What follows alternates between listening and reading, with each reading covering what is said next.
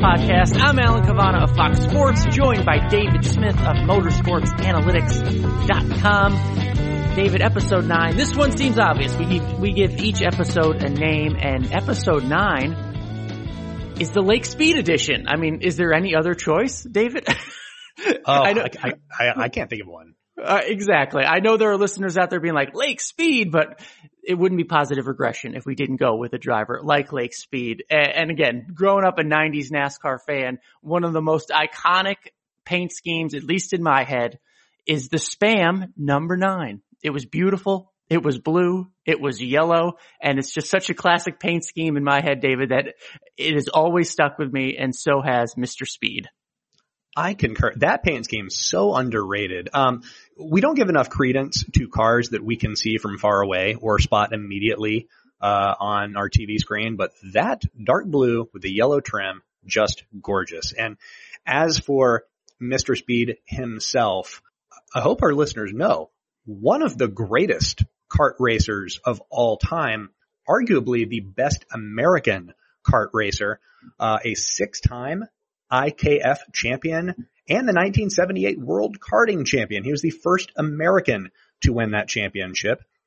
He chose NASCAR racing over Formula One on the advice of Humpy Wheeler, and at age 32 made his Cup Series debut on the road course at Riverside. Career-wise, in his prime, his teams were mechanically challenged. Through his age 40 season, Speed suffered a race-ending mechanical malady in 32% of his starts. Pretty much one in every 3 races ended in a DNF thanks to car troubles. And still, he amassed an above-average career production rating when compared to the average age, just barely, of plus 0.042. For a modern frame of reference, that's a slightly better career production rating than that of Jamie McMurray. Only Speed went 8 years further into his life behind the wheel. Alan, do you care to guess what age Lake Speed was when he scored his best single season production rating? Please be 39. Please be 39. It was indeed 39. A truncated schedule in 1987, 13 races in all, saw Lake Speed amass a 2.173 production and equal equipment rating. Lake Speed, underrated, but very enjoyable. Man, I love doing this podcast because that is more than Lake Speed may have ever been discussed, at least in recent time. And I hope everyone stays with us because that's a heck of a discussion. But let me just tell you, David, I was a big diecast collector as a young child. And I told you how much I loved that paint scheme. And I remember going to Walmart and my dad, my parents, they were kind enough to buy me these diecasts. And sometimes I would save up my allowance, and I saw the Lake Speed 1/24th scale Racing Champions diecast, but for some reason that day I didn't have enough money, so I took it and I hid it in a different aisle at Walmart. So I knew where it was that no one else could buy it. So the next week when I got my allowance, I went back, dug it out, and bought it, and I still have it to this day. I look for it on my Twitter page when this episode posts. The hiding toys tactic, actually quite popular. I did that with G.I. Joes when I was of age. But good call. That Spam car, and then even later he had a Cartoon Network car, played very well to the diecast crowd. But fun fact about that Spam sponsorship, it came about in a last-minute scramble after a deal between Melling Racing and the University of Nebraska fell apart. Coincidentally, a lack of news surrounding this particular incident was, as legend has it, the impetus for the creation of Jayski.com, the most popular NASCAR news aggregator before the rise of social networking. So Lake Speed somehow inadvertently affecting how we got our NASCAR news for a couple of decades there. How damn interesting. You know, we planned this show and still I learn things every time you're talking about something. So thank you for that nugget of info, David. Of course. Absolutely. All right. Enough about Lake Speed, although I don't know how you could possibly say that. Enough about Lake Speed, but let's move on. He has done it. Kyle Busch has done the 200. He has 200 career NASCAR wins after his win last weekend in the Cup Series out in Fontana. Now we look to what's next. 200's in the rear view, 201 and beyond. But David, I think there'll always be the debate about all the National Series wins and how many he may amass. But I think even by Kyle Busch's standards, he's looking at the number 100. 100 Cup wins, and if he can do it, something only two other people have done, David Pearson and King Richard Petty. Jeff Gordon came the closest in recent history, but can he do it? How do we look at that? How do we assess that? Can we look into the future, David? Well, this is a lofty goal. So since we launched Positive Regression, we haven't spent a significant amount of time dissecting Kyle Busch's statistical profile. But it should be said, the regression analysis that spat out this year's peer projections on motorsportsanalytics.com ranked him first heading into this season, which is his age 34 campaign. I'd say through 5 races, the projection is proving true. Looking forward, things are only going to get better as he approaches age 40. That's visible in a similar regression analysis I did in effort to pinpoint when he'd score Cup Series victory number 100. Now, listeners, usually I don't project win totals. That is hard. It would take into account many assumptions and omit how future races break. But this is a special occasion. Not many drivers have a realistic chance of getting 100 wins. Using the regression analysis, I projected peers well into the future and used similar peers of years past to estimate Kyle's win totals. And that led me to his age 41 season in the year 2026. Not only would he secure win number 100, in that same year, he should also surpass David Pearson for second on the all-time wins list.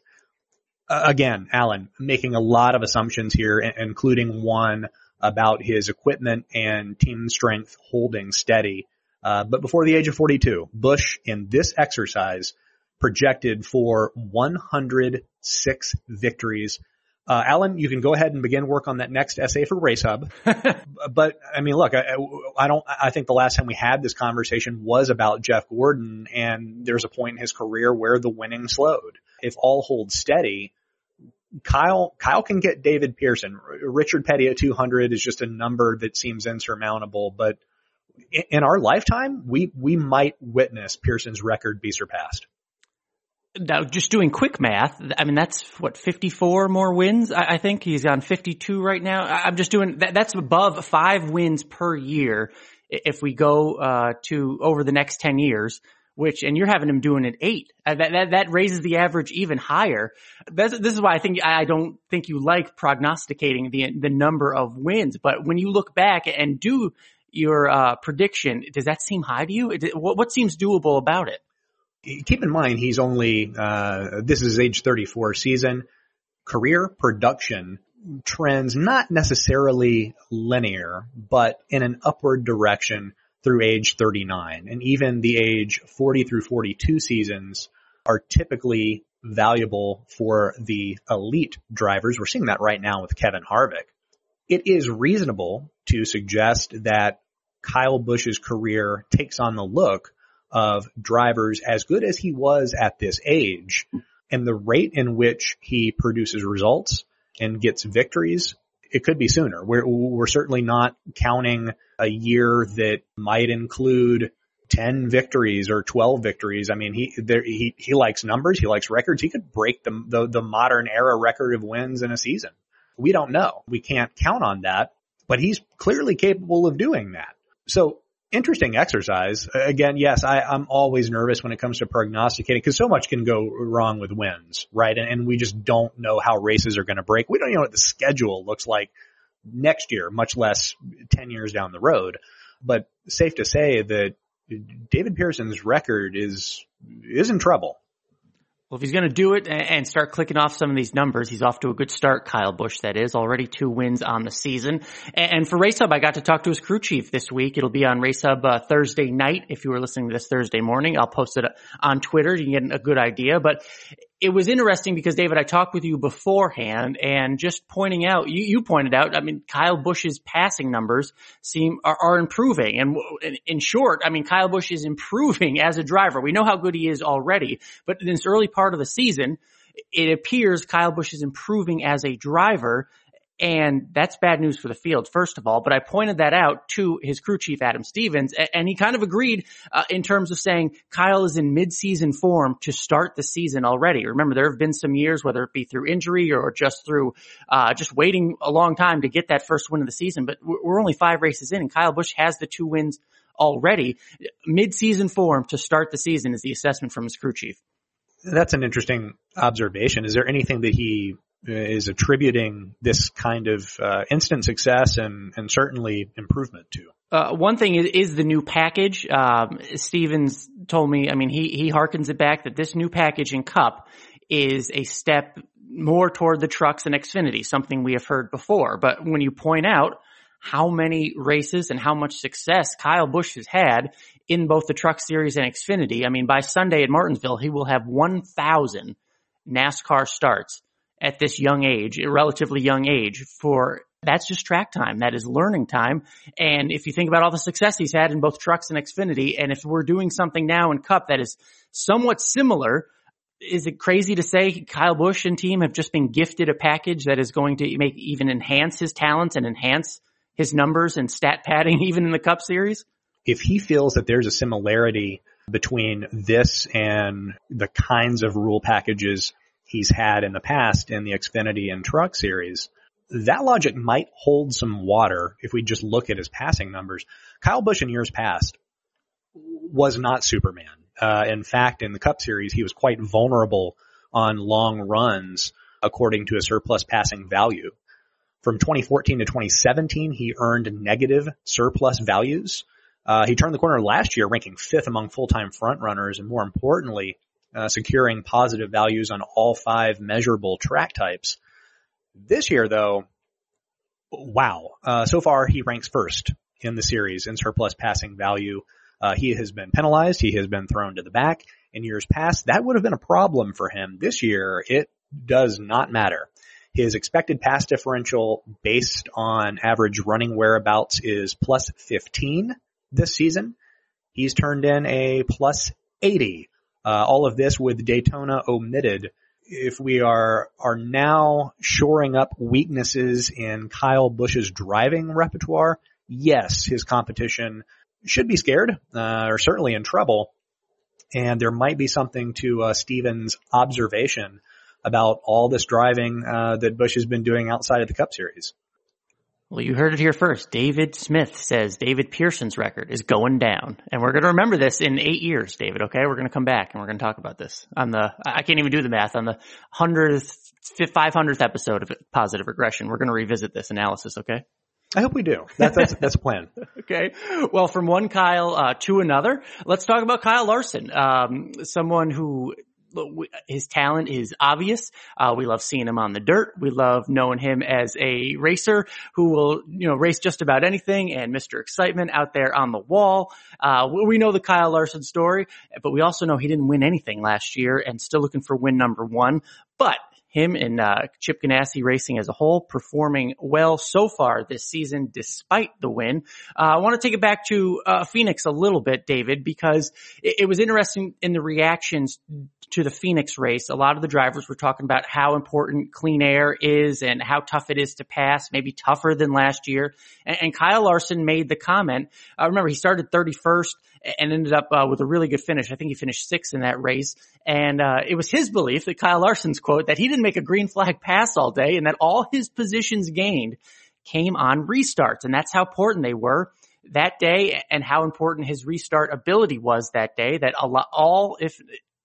if not all the ground he gained that day was on a restart. And what was your initial reaction to that? Because that really puts into perspective how important restart skills are going to be if that's indeed the case, David. Well, on paper, Larson scored 76 passes in his favor at Phoenix, and that was the most of any driver in that race. He earned a plus 25 adjusted pass differential for the day. His restart net, which I'm closing off at 2 laps after the green flag, was plus 6 across 4 attempts from inside the first 7 rows. That doesn't jive with what he said, but that doesn't mean he's wrong. how he approximates gains might be short run versus long run, and it would make sense that most of his movement came when cars are in closer proximity. Now, Larson was the most efficient passer in NASCAR last year. So when he says something like that, we should take it with gravity. That quote might have come out of some frustration for his year as a whole, because he's having a difficult time this year overall. His surplus passing value is plus 0.99%. That is down from a series leading plus 3.62% last year. His restart retention is also down. He's retained position on only 67% of restarts from the preferred groove, and that is down from 86% last year, nearly a 20% difference. But restart retention in the entire series is down in the preferred groove. The series-wide rate is currently 65%. Last year it was 80%. Thus, restarts have proven more volatile in this early part of the season. That might be where Larson is seeing some opportunity to clear cars. If this year's rule package is meant to create side-by-side racing, then that intention includes lots of jostling and not a lot of clearing. In years past, Larson was this exciting single corner ripper. Right now, though, straightforward passing is a little more burdensome for everyone, so he isn't clearing cars as quickly as he's used to doing. I would take his quotes out of frustration, maybe not necessarily Phoenix as a whole. Phoenix is notoriously a very weird passing track. I remember a couple of years ago, Denny Hamlin had some similar comments. Alan, from where I sit, this seems to be frustration boiled over. And I would say you're 100% right, because the story, your numbers are telling, and your interpretation are exactly what Kyle Larson told me last week when we were interviewing him at the shop for Race Hub. Let's say if this new package has given an advantage to Kyle Busch, it may have taken away, at least Kyle Larson believes, it's taken away an advantage from a driver like Kyle Larson. And the way Larson explained it to me is it's so much harder to get a run now with the way the air is and the power and the engines, that when he used to be able to go wide open on the top and run that wall, that meant the other drivers down in the bottom of the groove were having to lift. Now, if you're not having to lift and you're sticking on the bottom, you can't go around somebody wide open on the top. It's impossible. That's what Kyle Larson was explaining to me. So it is not only made it harder to make those passes when you have the skill to run wide open at the wall, he says it's also allowed more drivers to be wide open up at the wall in that Larson line that we are so used to seeing him at. So in last year's package, where it took Kyle Larson's skill, it was really able to show itself off and being one of the few drivers who could run inches from the wall and wide open and pass the cars that were having to slow down on the inside groove. This new aero package and engine package, seemingly per his standards, per his quotes and what he told me, it's taken some of that away. That means, I guess, having to adjust, and that's where restarts will be of the most importance now, especially for a driver like him. Yeah, I mean, if he's taking some time to learn some new tricks, I think in the interim, it speaks to his innate ability to get by cars. I mean, through 5 races, his expected pass differential is plus 19. He's turned in plus 39. So he's 20 positions better than his car's expectation. He's going through a transition period, learning a new rules package that, I don't know, it arguably kind of built to suppress driving styles like the kind he has, and he's still turning in a positive return. I'd be curious to see how long he takes to adjust, or is this the new normal? Interesting. And I don't know how much we learned at Martinsville, only because it's the kind of short track we all like, where maybe power and aero means so little, or at least less than the other tracks, that we could just talk about, the racing and the beating and banging. But when you think about Martinsville and you think about the Cup cars and restarts there and all the talk about how important restarts are, especially this year, what comes to mind when you're looking at Martinsville?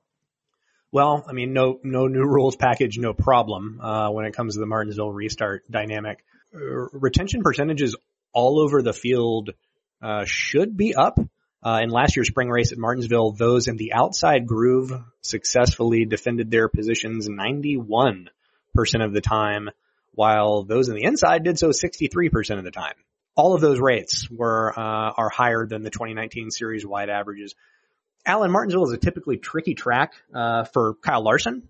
He cut his teeth on big, sweeping dirt tracks, so a place like Martinsville that is flat and corner heavy is probably disorienting considering his upbringing, but he may find it a little more to his liking this time around just for the positional security that it offers. So that's something to keep an eye on. And your statistics there struck me. Is the outside better to start? Is that the preferred line? Oh gosh, yes. Yeah. For, over the last, 4 years, there is a 74 position difference, between the outside and inside groove. If you think back to that fall race in 2017, in the waning laps, I think maybe 35 to go, Brad Keselowski made a very controversial choice to line up on the outside. He lost the lead, to Chase Elliott. That set up the infamous Chase Elliott-Denny Hamlin showdown, but Keselowski was criticized for picking the outside when really, in my eyes, he was an early adopter of an emerging trend, and that's that the outside has been effective at Martinsville in years past. Contrary to popular wisdom, when you think of a flat half-mile track, the inside line should prevail. That just has not been the case lately. So it would not surprise me to see leaders pick the outside groove, if only because that's what has been working in recent races. Interesting. And one of my first truck races, I remember Noah Gragson choosing the outside and going on to win the race. So eye-opening. I honestly, you think of the pit road games and everything that goes on there, and trying to pick your numbers and working with spotters and trying to jam the brakes before you hit the line, getting out of pit road. And here I was all this time thinking you wanted to be on the inside. I guess hopefully people start listening to Positive Regression and learn where to restart. Maybe give them a little advantage. And one of the benefits of Martinsville and going there, and the good news about it, the Truck Series is back this weekend on Big Fox, so that'll be fun to be a part of that on Saturday. After 2 weeks off, the Truck Series is returning. We've got Kyle Busch in the field, Bubba Wallace, Austin Dillon will be there. Austin Dillon's actually driving the Joe Nemechek or the Nemco truck that won the race last season in that 8 truck, so that'll be interesting to see how Austin does. Bubba's a good truck driver, certainly 2-time winner there in Martinsville. He'll be in a truck, so that'll be fun to watch. And we've 3 races in, David, and take the Cup guys out of it a little bit. And give me your quick interpretation after 3 races in the Truck Series. What's one thing we do know about the Truck Series so far? Grant Enfinger is amazing. He has the best average finish going into this weekend's race at Martinsville, and he simultaneously has the 13th fastest truck. Readers of motorsportsanalytics.com who read the Truck Series peer projections going into this season will note that Enfinger came out on top, ranked number 1 in peer projections. He drives for an organization in ThorSport Racing that has 2 former champions in Matt Crafton and Johnny Sauter, and he doesn't get a lot of love. Look, I know it's easier said than done to take resources away from Sauter and Crafton, who in terms of age are past their prime, but they do have an expertise. They have 2 good crew chiefs. Those teams are really good. So I'm not suggesting that. However, Enfinger could use a little bit more love from that ThorSport camp. 2 years ago, he ranked 3rd among Truck Series regulars in peer for the season and did not qualify for the playoffs. For his sake, I hope history does not repeat itself because he's really good. That's really interesting. First of all, congratulations. I mean, again, if you go back and read, Grant Enfinger was projected to have the best production in the Truck Series, and look who is the point leader right now. It's Mr. Enfinger, so good job there, David Smith. But you just said he has the 13th fastest truck. I mean, we're talking about a series that is pretty top-heavy in terms of there's only so many good teams or loaded teams anyway going out there competing for a title, and he's 13th on the list. Yeah, I mean, when you think about ThorSport Racing in general, they are driving Ford F-150s that aren't as well supported as the Toyota Tundras and the Chevy Silverados we see every Truck Series race. So ThorSport kind of just going at it on their own, which admirable, but also troublesome when you're trying to compete for wins and championships. One of the reasons they brought back Johnny Sauter was to do just that. But here is Enfinger with, from a strategy standpoint, a good crew chief in Jeff Hensley. It's not a bad team. They're just not a particularly fast team, and they're certainly not consistently fast at any one place. But his production suggests he's pedaling as hard as he can, and he's actually getting results from it. Would love to see him with more support behind him. I don't know who the championship favorite is. That's one of the questions I have going into Martinsville, but you'd like to see Enfinger, as good as he is, have a more realistic shot at competing for, well, playoff spot, much less a championship. Yeah, leading the point standings impressive, but all the more impressive when you bring up how fast or not fast that truck currently is at the moment. So, yeah, and you mentioned that's one thing we do know is how good Grant Enfinger is performing. Something we don't know, I think you just brought it up. I mean, we've had, at least from my perspective, Kyle Busch has won 2 of the races so far, dominated. Certainly they haven't been runaways. It's not like they're 6-7 second victories and what have you. But with Kyle Busch winning, it takes away potential playoff clinching scenarios, for the regulars to get a win. So I don't know if a favorite has emerged quite yet, or if we can just give it to Grant Enfinger. But what questions do we need to answer, especially when the Cup interlopers and a guy like Kyle Busch finally gets out of there? Well, I agree. Kyle Busch coming into the series clouds the narrative, certainly, but beyond that, the spreadsheets haven't been particularly bullish on any one driver. Lest we forget, last year's favorites were Johnny Sauter and Brett Moffitt, and they're both with new teams this year. Both drivers rank slower in central speed than they did last year. Kyle Busch and his number 51 truck are the fastest through 3 races. The second fastest is another KBM entry in Harrison Burton. As we discussed with Chris Mitchell on our prospect episode a few weeks back, there were some questions we need answered about Burton before we anoint him a favorite for anything. I think one of those is his closing acumen. He is averaging a 2-position red zone loss right now. I think of Atlanta before the rain came, he was running second and the track was cleared and the race was restarted, and all of a sudden he wasn't second anymore. So you have a young driver in a fast truck. You have veteran proven drivers in trucks slower than what they're used to. No one has emerged yet. So Martinsville could be a decent litmus test for at least the next few weeks, and then even moving past that. We don't know much about this truck series yet. Lots of questions, but you would like to see someone emerge from the morass with something you'd like to point to and say, okay, that is the team that every other Truck Series team will be chasing. He's the clear favorite going into the fall. And with Harrison Burton sitting there in second in points right now after 3 races, just from the eye test, I feel like he's overachieving, or at least he's performing maybe a little better than we thought someone who had never been on a 1.5 mile track before, would suddenly perform early in the season. And now he has that ability to, at least he hasn't dug himself a big hole, I guess is what I'm saying. Yeah, that is true. And another question we had about him going into this season was his passing acumen on the 1.5 mile tracks. But I'm going to flip that question around on you. Would Kyle Busch say he's overachieved in Kyle Busch equipment? Ooh, that is a good question. I'd have to look at your speed rankings to know just how fast that 18 is. Look, Kyle Busch, as we've learned, is a tough boss. I don't know if he gives Harrison Burton the benefit of the doubt, even if it's just a few races into his career in terms of the 1.5 mile stuff. I'd look, if they're not winning, I don't think Kyle Busch is happy. And even if Kyle Busch is in the race and the one beating them, I think he still would like to see them perform a little better. Certainly with Todd Gilliland, that's an interesting interesting question.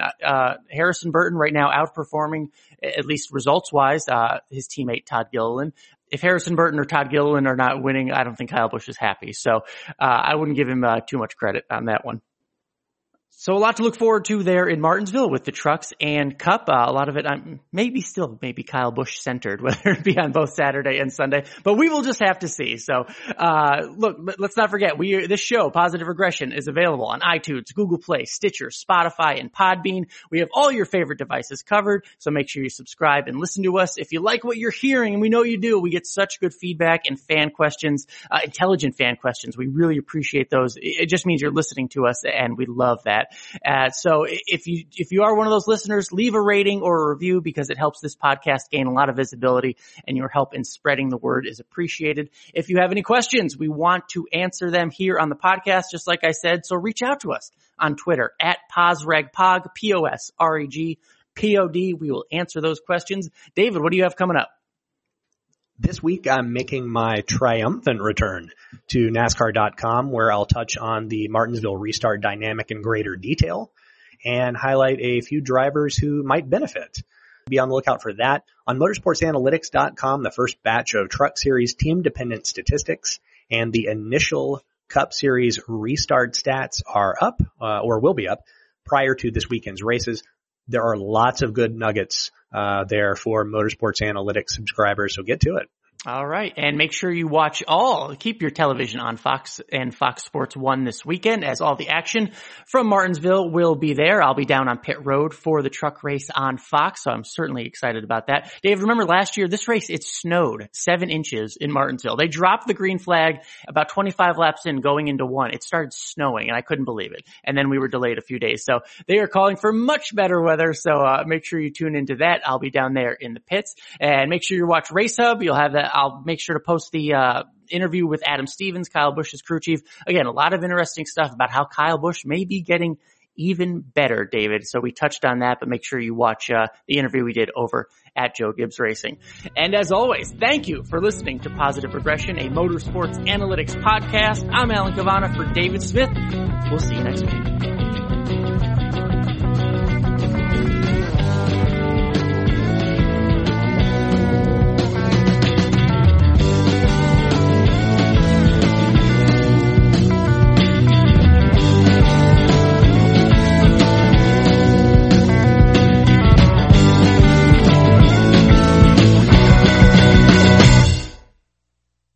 It's John. You want to look and feel your very best? Visit the team at Cool Contours. They are the #1 cool sculpting provider in Virginia. Their award-winning team of certified cool sculpting elite and cool tone specialists work with you to create a fully customized treatment plan to achieve your dream body. Learn more at cool-contours.com. That's cool-contours.com. As rated by Allergen in June 2021, Cool Sculpting leaves FDA cleared to treat visible fat bulges in 9 areas of the body. Some common side effects include temporary numbness, discomfort, and swelling.